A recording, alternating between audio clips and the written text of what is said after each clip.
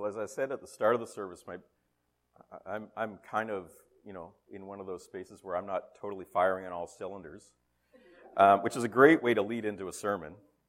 But any of you who are musicians might have noticed, like the worship team did, how I counted that song totally different in the way that we practiced and many other things. They're laughing at me right now because throughout our practice time, it was constantly that I was getting the timing wrong. And I did it in the song. You might not have noticed if you're not a musician, but that's okay. But I don't know, maybe you've had one of those things where you just feel like you're a little bit out of step. And what I was just glad for in that moment is, since I'm wearing a mask, you can't see that I'm actually counting out loud every time I step back from the mic. Sometimes it's like that. We have to count our way through. Well, we have been going through a series, and this is the last one of it, called Kingdom and Culture. And we have been exploring the way of the kingdom of God and also the way of our culture and how those things relate or don't in our world today. Let's just look at this sort of Venn diagram, I sometimes refer to it, where the definition of the kingdom of God, is where God is present and life is lived God's way. And then culture is the way we do things around here. And we've seen a number of ways in which those things overlap, and we've also seen a number of ways in which they don't. And today we're going to be looking especially at what we do when we live in that tension when they don't. How we live as kingdom people, followers of Jesus, when the way of Jesus is very different than the way of our world or the way of culture. And I want to take you just to some beginning passages as we start into this. Let's pull up the first slide. In Mark 1, as the Gospel of Mark is just getting started, telling the story of Jesus, we begin to hear Jesus start, and right away he's sort of declaring his agenda for what the whole book is going to be about, really what his life is about. So Jesus went into Galilee, where he preached God's good news, and this is what he said. The time promised by God has come at last, he announced. The kingdom of God is near. Repent of your sins and believe the good news. Jesus called out to them, just a couple verses later, come follow me. And here we're establishing that what Jesus is about is teaching a new way. He's saying, follow me in this way. And the word repent, although it might not be readily apparent to us in English, it has this connotation of just turning around like 180 degrees. So turn 180 degrees around from the way you're going and come follow me, Jesus says. That's the message of Jesus as he begins. That's the message of Jesus as he continues. Turn away from your own directions and follow my way for life. In fact, the early Christians, when you begin reading the history through Acts, they were often referred to as followers of the way. Now, Jesus sort of calls himself the way, the truth, and the life. You may remember that language. And John the Baptist announced that he was preparing the way of the Lord. And here, of course, Jesus is saying, come follow me. Repent, come follow me. So the early Christians, they weren't even called Christians yet. They were being called followers of the way.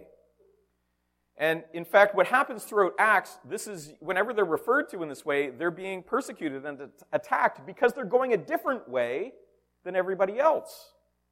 They're going in a different way from the Jewish believers. They're going a different way from the Greeks, the Romans, all the people of their day. They're going a different way, and they're being persecuted as a result. In fact, let's go to the next slide here. What we see in Acts 22:4, his name was Saul, but later we'll know him as Paul. He became one of the strongest advocates for the Christian faith, and he wrote much of our New Testament. But at the time, when he first encountered Christianity, he was a violent oppressor and opposer of its teaching.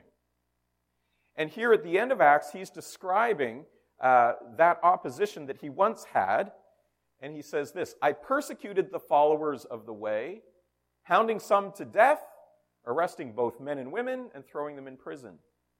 So they were known as the followers of the way, but that way was causing friction and persecution even within their culture.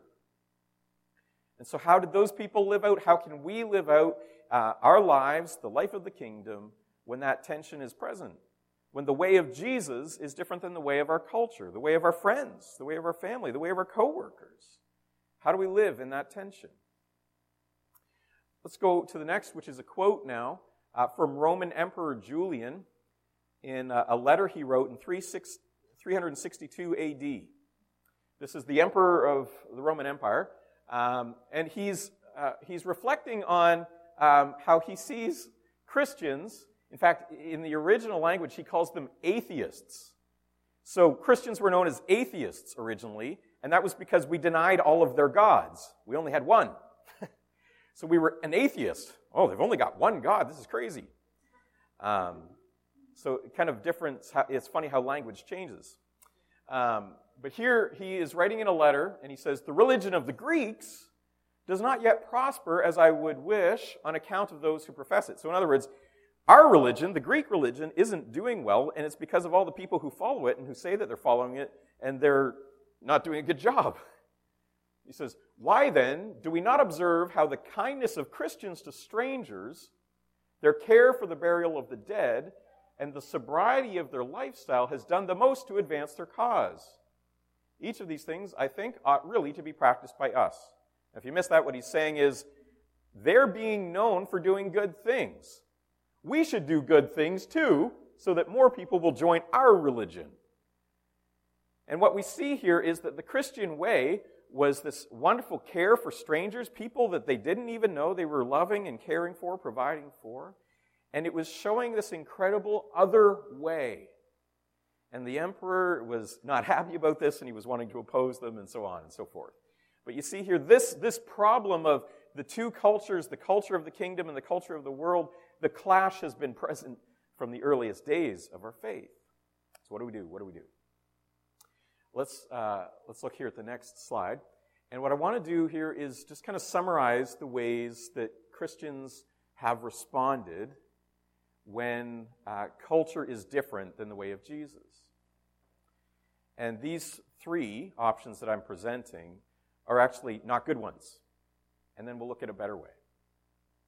So the first thing that we can do when culture is different from us, well, we could just concede. Okay, we'll do it your way. We could copy the world. We could copy the culture around us. We could consume it, and we could just fully participate in it. But in order to do that, what we have to do is deny our allegiance to Christ, who has a better way.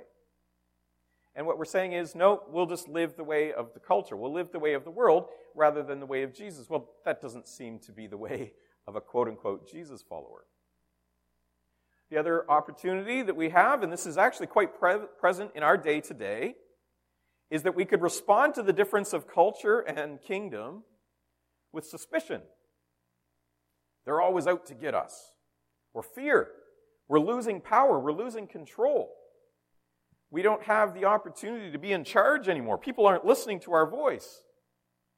We could isolate. Even here on PEI, we have Christian communities that isolate themselves from other people. Think of the Amish.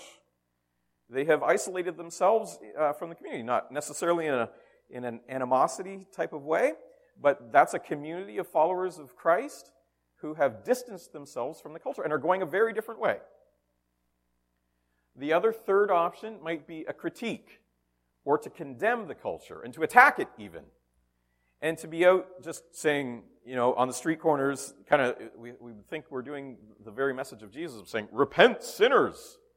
The Bible says, don't you know that this is what the Bible teaches?" You can hear my radio voice starting to come out from those programs I listened to as a child. And although that might be faithful to the message of Jesus, it misses the mark in terms of the spirit of Jesus. We're going to get into that in a moment. But when we take a posture of condemnation and expecting people who aren't Christians to look like Christians, well, that's just foolish. Let's put it simply. People who aren't followers of Jesus shouldn't look like followers of Jesus because they don't follow Jesus. And we can't hold them to our standards if they don't live by them. And if we take a posture of simply critiquing, only condemning, and only attacking, then we become known for what we are against, not what we are for. And the way of Jesus is for life and flourishing and abundance and care and concern for all. So let's start looking at a better way, because it's tempting to fall into one of these places, to fight, flight, or freeze, to concede, or to be isolated, or to critique and even attack. It's tempting to do all of those things because we are insecure about what we believe and who we are and who really is in control of it all. So let's trust Jesus. Let's believe that he is our king above it all, that he has sovereignty and he reigns even when things don't look like it, even when things don't look like they're going his way. Let's trust Jesus. And let's begin to see how we can do that when there's this tension present. Okay, let's go on to the next. And here's the kingdom foundations of how we should live sort of this life of the kingdom, the way of Jesus, and what we can expect when there is a difference. The first is we simply follow the way of Jesus in word and deed. That means the things we say and the things we do should align with the ways of Jesus. We need to listen to his voice written in Scripture. We need to spend time in prayer listening to his voice by the Spirit.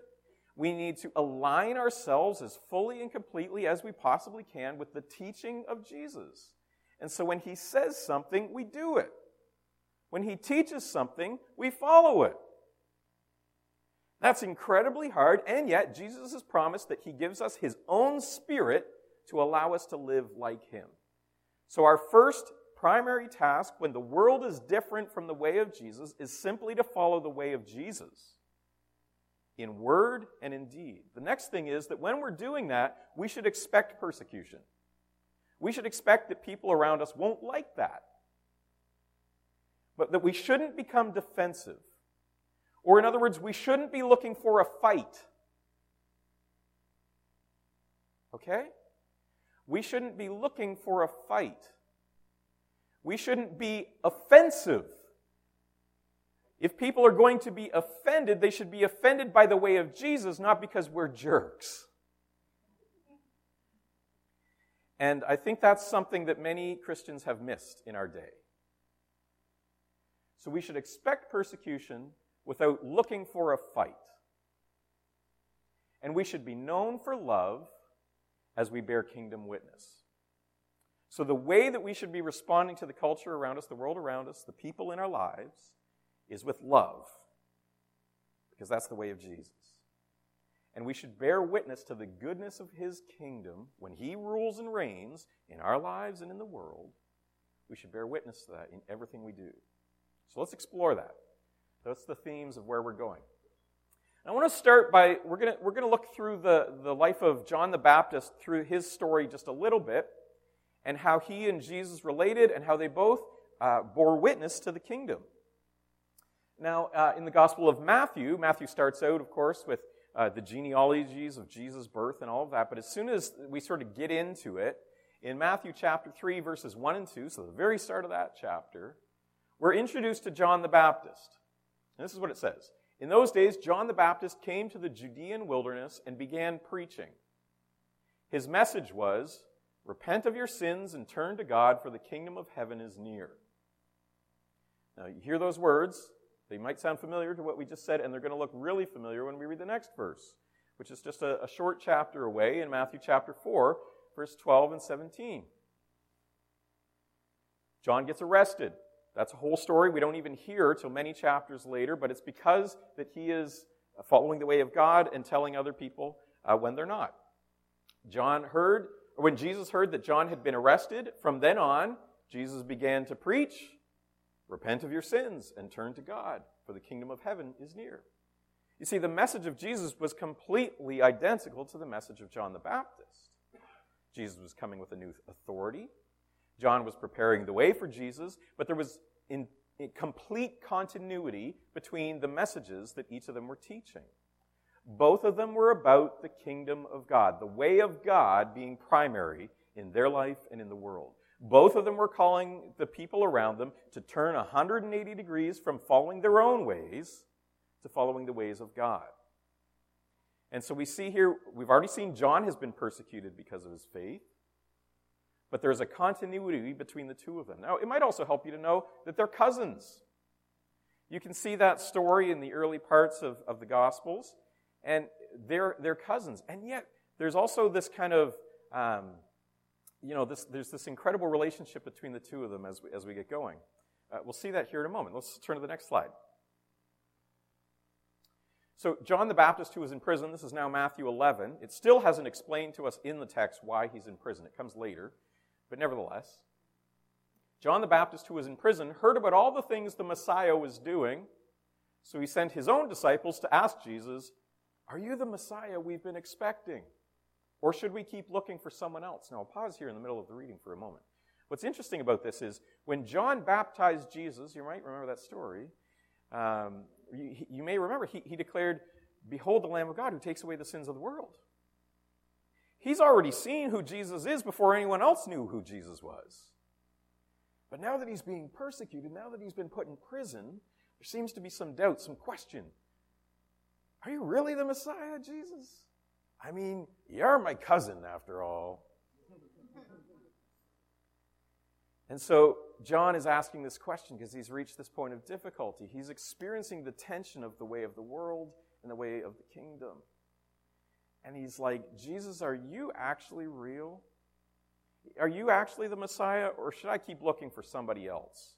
Did you get my hopes up only to dash them?" Or to get back into the text, "Are you the Messiah we've been expecting, or should we keep looking for someone else?" Jesus told them, go back to John, tell them what you've heard and seen. The blind see, the lame walk. Those with leprosy are cured, the deaf hear, the dead are raised to life, and the good news is being preached to the poor. Now, John would know, as a devoted follower of the way and the kingdom of God, what those things meant. Those were all signs of the Messiah. Those are things that, the everyday, average, ordinary person can't do. And what John and his disciples may have been looking for was for someone to ride in on a white horse with a sword drawn and defeat the Roman Empire that was oppressing the Jewish people. They may have expected that, a new physical king to come and reign, to take over, and to rule in victory. And so he's in prison. He's not seeing that. And he asks out the question, "Are you really the Messiah? Are you really the one who's going to save us?" And then Jesus says, wait a second. That Messiah that you're picturing is far smaller than what I am. I'm not just riding in to conquer an oppressor. I'm doing something far bigger. I'm upending the way of the world. I'm not fighting human rulers who could oppress you. I'm fighting the very forces of death and bringing life. And he's saying, yes, I'm the Messiah, but you've been looking for the wrong kind of Messiah. I'm a far better Messiah. And so this is a wonderful thing now where John is going to be reaffirmed in who Jesus is, while he's experiencing this oppression, this tension between the kingdom of God and the world. But I want to ask you now, I want to pause in this kind of story, and I want to pause and say, what would people say is what they have seen and heard in us? If people are looking at us and saying, do you really have a Savior? Do you really follow the way of a Messiah? Would there be any evidence in the way that we live as a community and as individuals that would look any different? Do Christians actually come across as bearing any kind of evidence that we're different from the culture around us? Well, I want to use this moment as we pause and reflect on that question. I want to take you through the past 8 different sermons that I've done in summary form. This is going to take about 3 hours, but trust me, it'll be worth it.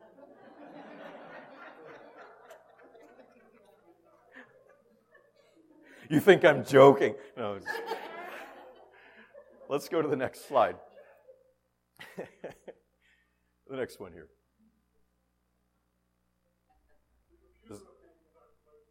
The computer's updating right now? Okay. This really is going to take 3 hours. Okay. So, here are a song. This is what it looks like to live in the kingdom in our current day from some of the conversations. Now, this is a limited list about what it means to be in the kingdom and in our world today, but these are the topics we've talked about. And imagine if we actually lived out all of these different things, how different we'd look from the world. So in the very first week, we talked about our identity and how our identity is solidly rooted in the life of Christ. Can you imagine if we as a people lived with such a sense of security that we weren't wavering around, tossed back and forth with every cultural trend and every fad, but we lived with this deep rootedness in the life of Jesus? How different would we look from the people around us? The second week, we talked about a sexuality that is dignifying, holistic, relational, mutual, consensual. Can you imagine how different we as a people would look from the world if we lived out those things and how they would see us as embodying a different way, a way that is beautiful and good? Can you imagine if people looked at us and they saw that we recognize all people as having worth? Whether they're people of different races and ethnicities, whether they're different genders, whether they're people of different intellectual abilities or physical capacities, if whatever we did was we looked at the people around us and we saw them as having incredible worth, and we treated all life as valuable. We talked about a kingdom hospitality, where our orientation towards other people isn't that we have to treat them well because they're like us, but like those first Christians that Julian the emperor complained about, we care about people that aren't like us, that are even strangers to us. What would it mean if we embodied that kind of kingdom hospitality by treating everybody as valuable? What if we responded to wrongdoing and conflict with justice and truth and peacemaking? Now, we can't live at peace with everybody, as Romans will say, but what if we responded in such a way that we were always seeking to bring restoration and reconciliation where that was desired? What if we sought to end conflict rather than start it? What if we weren't looking for a fight, but we were bringing peace? How different would we look from the culture? What if we concerned ourselves with having genuine character that goes deep beneath the surface and bears fruit? Rather than being obsessed with our image, fashions, and trends of our day, what if we were more concerned with having a deep, deep character that goes beneath those surfaces and doesn't treat other people as more valuable just because they look nice or smell good, but that goes beneath those surfaces to a deep character that actually produces fruit and good things in other people's lives as well? And what if we took leadership in whatever small corner or big that we have in our world? What if we took leadership in a way that was servant-oriented? So servant leadership that was marked by humility, rather than this pride or arrogance, trying to bring things in towards ourselves, but rather giving away, using whatever power or privilege we have to give and to build up and to care for others. And what if we had that deep humility and deep resolve together? Not wimpy, not just allowing ourselves to be humiliated, but having humility where we consider other people as being valuable and more valuable than us even, and giving away for their benefit.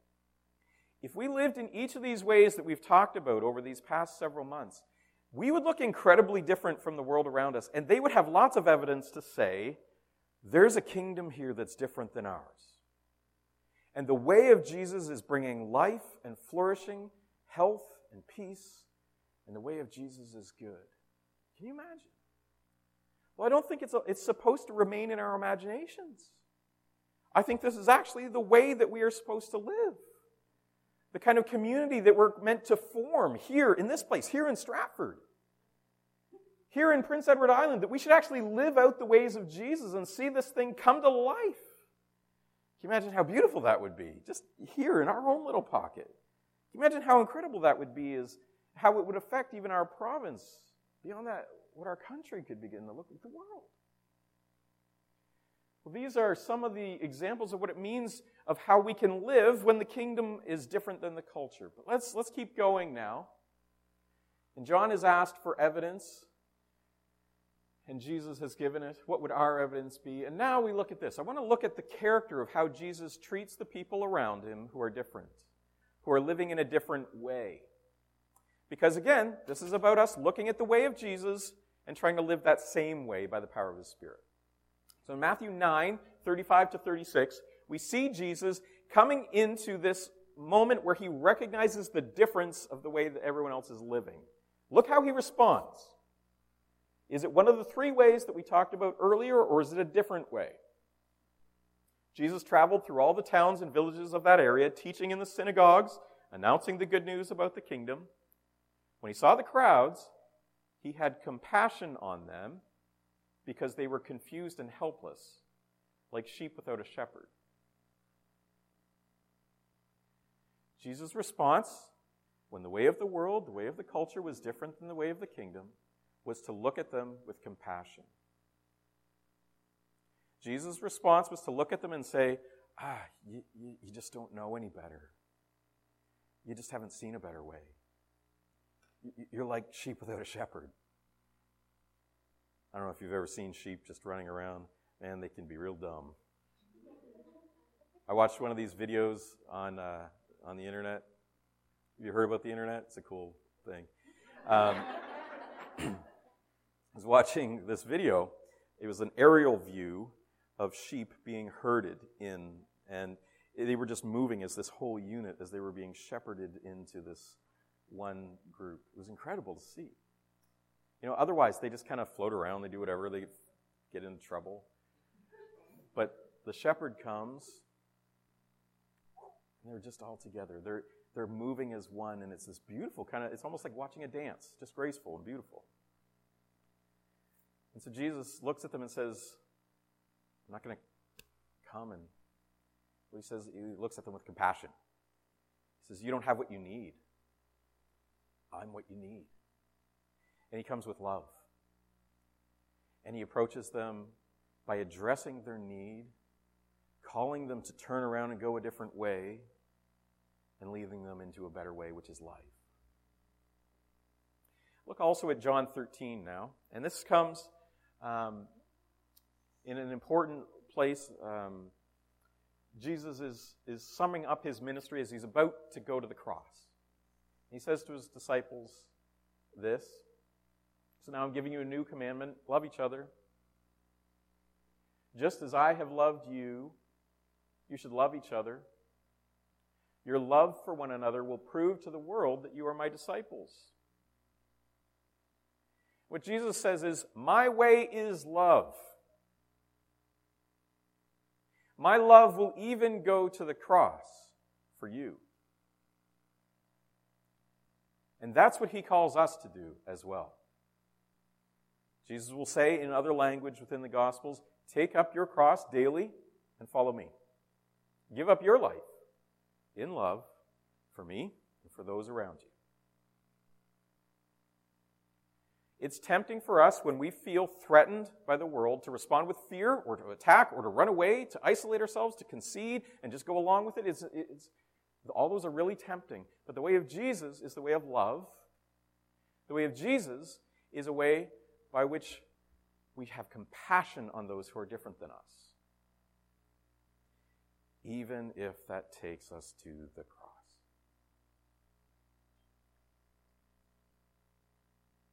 This is a better way. And it may not seem like it to the world, but when you get closer and closer to Jesus, you see this is the way the world was meant to be. This is the way life is truly found. And Jesus shows us that better way. He is that better way for us. The way of Jesus is to look at the world that is different than us, to respond with compassion, and to ensure that the way that we treat the world, the witness that we have, is one of love. Love for each other, but also for the world. Let's go on now to the next. And this goes back to Matthew 11. This is immediately after where John's disciples were coming and asking Jesus, are you the Messiah? And Jesus is now being reflective on the crowds around them that are, they're complaining about John's way, they're complaining about Jesus' way. And he says something very interesting here. Jesus says, Matthew 11, verses 16 through 19, to what can I compare this generation? This generation is the world, it's the culture. You can use that language if you want to sort of take it into our conversation today. What can I compare this to? It's like children playing a game in the public square, and they complain to their friends, we played wedding songs and you didn't dance. So we played funeral songs and you didn't mourn. Basically what they're saying is, you're not playing along with the way that we're doing things. You're not playing our games. And the world does that to us too. But listen to how Jesus responds to that kind of response from people. And they're complaining because of this. He says, for John didn't spend his time eating and drinking. And you say, he's possessed by a demon. The Son of Man, he's referring to himself, Jesus, on the other hand, feasts and drinks, and you say, he's a glutton and a drunkard and a friend of tax collectors and other sinners. But wisdom is shown to be right in its results. What's happening here? Both John and Jesus are living the way of the kingdom, but they're doing it in two totally different ways.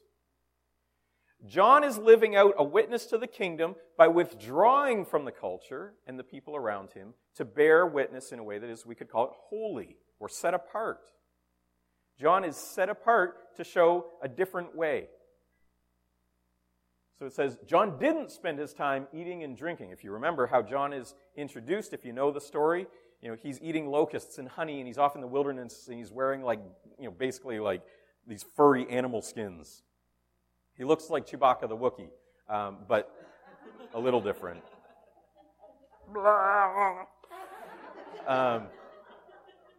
It says, so you looked at John, who pulled away from the way of the world, and you said, he's crazy, he's demon-possessed. The guy thinks he's a Wookiee. And then he says, and then you look at me, and you see that I'm spending time with the people who are prostitutes, tax collectors, people who are known sinners. And I'm spending time with those people, and you exaggerate what I'm doing and saying that I'm getting drunk and eating too much just because I'm having a meal with them. So if you don't do anything, you're called demon-possessed, and if you do something at all to kind of get along with people, then you're considered a drunk and a glutton. Well, you can't win in this kind of world, can you? But both John and Jesus are living out faithfully a witness to the kingdom, and they're doing it in two different ways. The world's going to complain either way. People will give you problems, and they'll persecute you, and they'll give you a hard time because you're different, just because you're different. It doesn't matter which direction you go, but what direction you go has to look like the way of Jesus and has to look like a response of compassion and love. And Jesus teaches about this in another place. And I want to take you there. This is our next slide, I think, is Matthew 5. Yeah, Matthew 5, 13, and 16. These are the verses immediately after what Doug read. And Doug read the very beginning of the Sermon on the Mount, what we often call the Beatitudes. But then the very next thing that Jesus says in that incredible sermon is these words. And this is in continuity. I've broken it down with a picture on the slide just so that you can see a picture. But Matthew 5, 13 to 16. You are the salt of the earth. But what good is salt if it has lost its flavor? Can you make it salty again? It will be thrown out and trampled underfoot as worthless. You are the light of the world, like a city on a hilltop that cannot be hidden. No one lights a lamp and then puts it under a basket. Instead, a lamp is placed on a stand where it gives light to everyone in the house. In the same way, let your good deeds shine out for all to see, so that everyone will praise your heavenly Father. Jesus is teaching about those two types of kingdom witness in a different way. Maybe you haven't thought about this, but salt and light are very different, and what he describes them as doing to bear witness are very different from each other. What salt does is it gets in there. Just like Jesus did with the people around him. He got engaged with their lives. Now, he was accused of being a glutton and a drunk because he was involved. But what Jesus was doing was he was participating in what was going on to make something new and better. What John was doing was more like the light or the lamp. You're the light of the world. No one lights a lamp and puts it under a basket. So don't just shrink away. Don't just hide away. In fact, what you're meant to do as a witness, as a light, is to be put on a stand. You're set apart. You actually have to be a little bit distanced from what's going on, but close enough to still provide light. And so Jesus is looking at the example of John and himself, and he's saying the way that we might compare this is with salt and light. Salt gets engaged in what the culture is doing and tries to bring about something better. Whereas a light needs to be set apart on a stand so that the world can see a better way, a different way, to even see the faults in its own ways, to recognize its own failings and failures and flaws.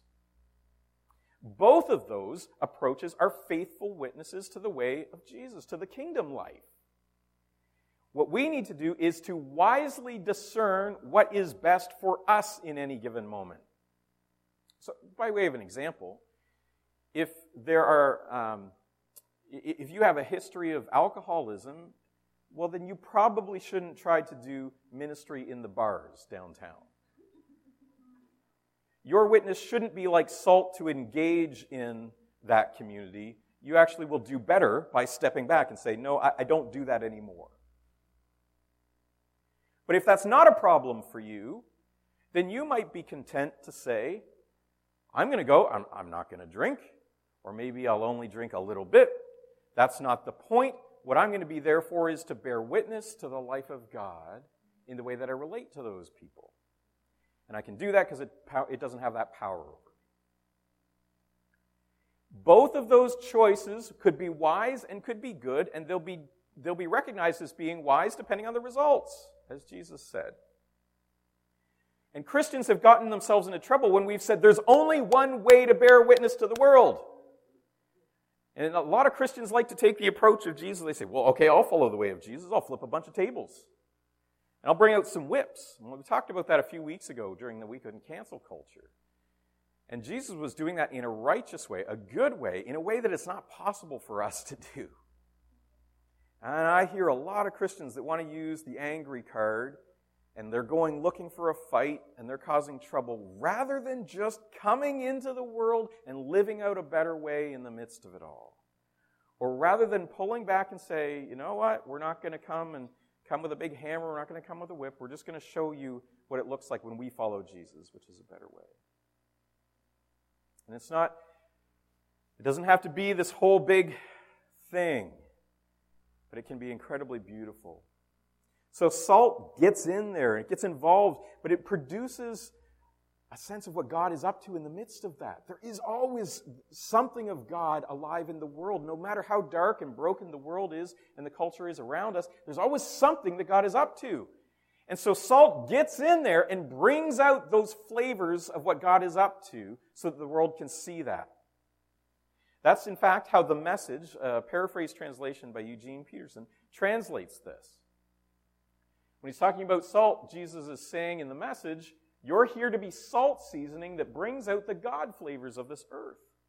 So if you're going to get in there, Jesus is saying, if you're going to participate in culture and you're going to do all of that, what you need to be doing in those moments is pointing to the way of God, showing how God is at work even amongst the culture in its own ways. And then the other image with the light of the world, in the Message it says, you're here to be light, bringing out the God colors in the world. So if you pull back and you're set apart and you're holy and you're just living in a different way, you need to still be close enough to the action and close enough to the people in your life that they're able to see how God brings things alive in beauty and vibrancy and life. Both of these approaches are faithful witnesses to the life of the kingdom. Both of these witnesses are ways that we can show the love and compassion of Jesus when the world and when our friends, when our neighbors, when our coworkers live in a different way. But let's make sure that what they're seeing is Jesus and not us being jerks. Let's make sure that we genuinely are acting out of compassion and love, because that's the heart of God. And so we are always going to be in conflict with the world until Jesus comes again. We are always going to be at odds with the way that the world is living, but we can do it in a way that's life-giving. And that's my hope for us as a church community here in Stratford, is that we would learn the ways of Jesus It will take a lifetime. It won't come easy. It won't always be fun, but it is a better way. And it is full of life and beauty and goodness. And that's what I hope the world will see in us and find through us as we declare, behold, the kingdom of God is near. Repent, turn from your sins, and follow Jesus. Let's pray. Jesus, may we see you in your fullness and follow you with the fullness of the Spirit within us. May we live out your way, the way of the kingdom, with you as our King in every step that we take, every word that we speak. May we bear witness to that life in a way that is compassionate and loving, and yes, speaks the truth, but speaks it in love, so that those around us might see you, not just us, so that they might see and taste all the flavor and goodness of God, all the colors of your beauty. May we live your purposes, your ways, every day of our lives. In the name of Jesus we pray. Amen.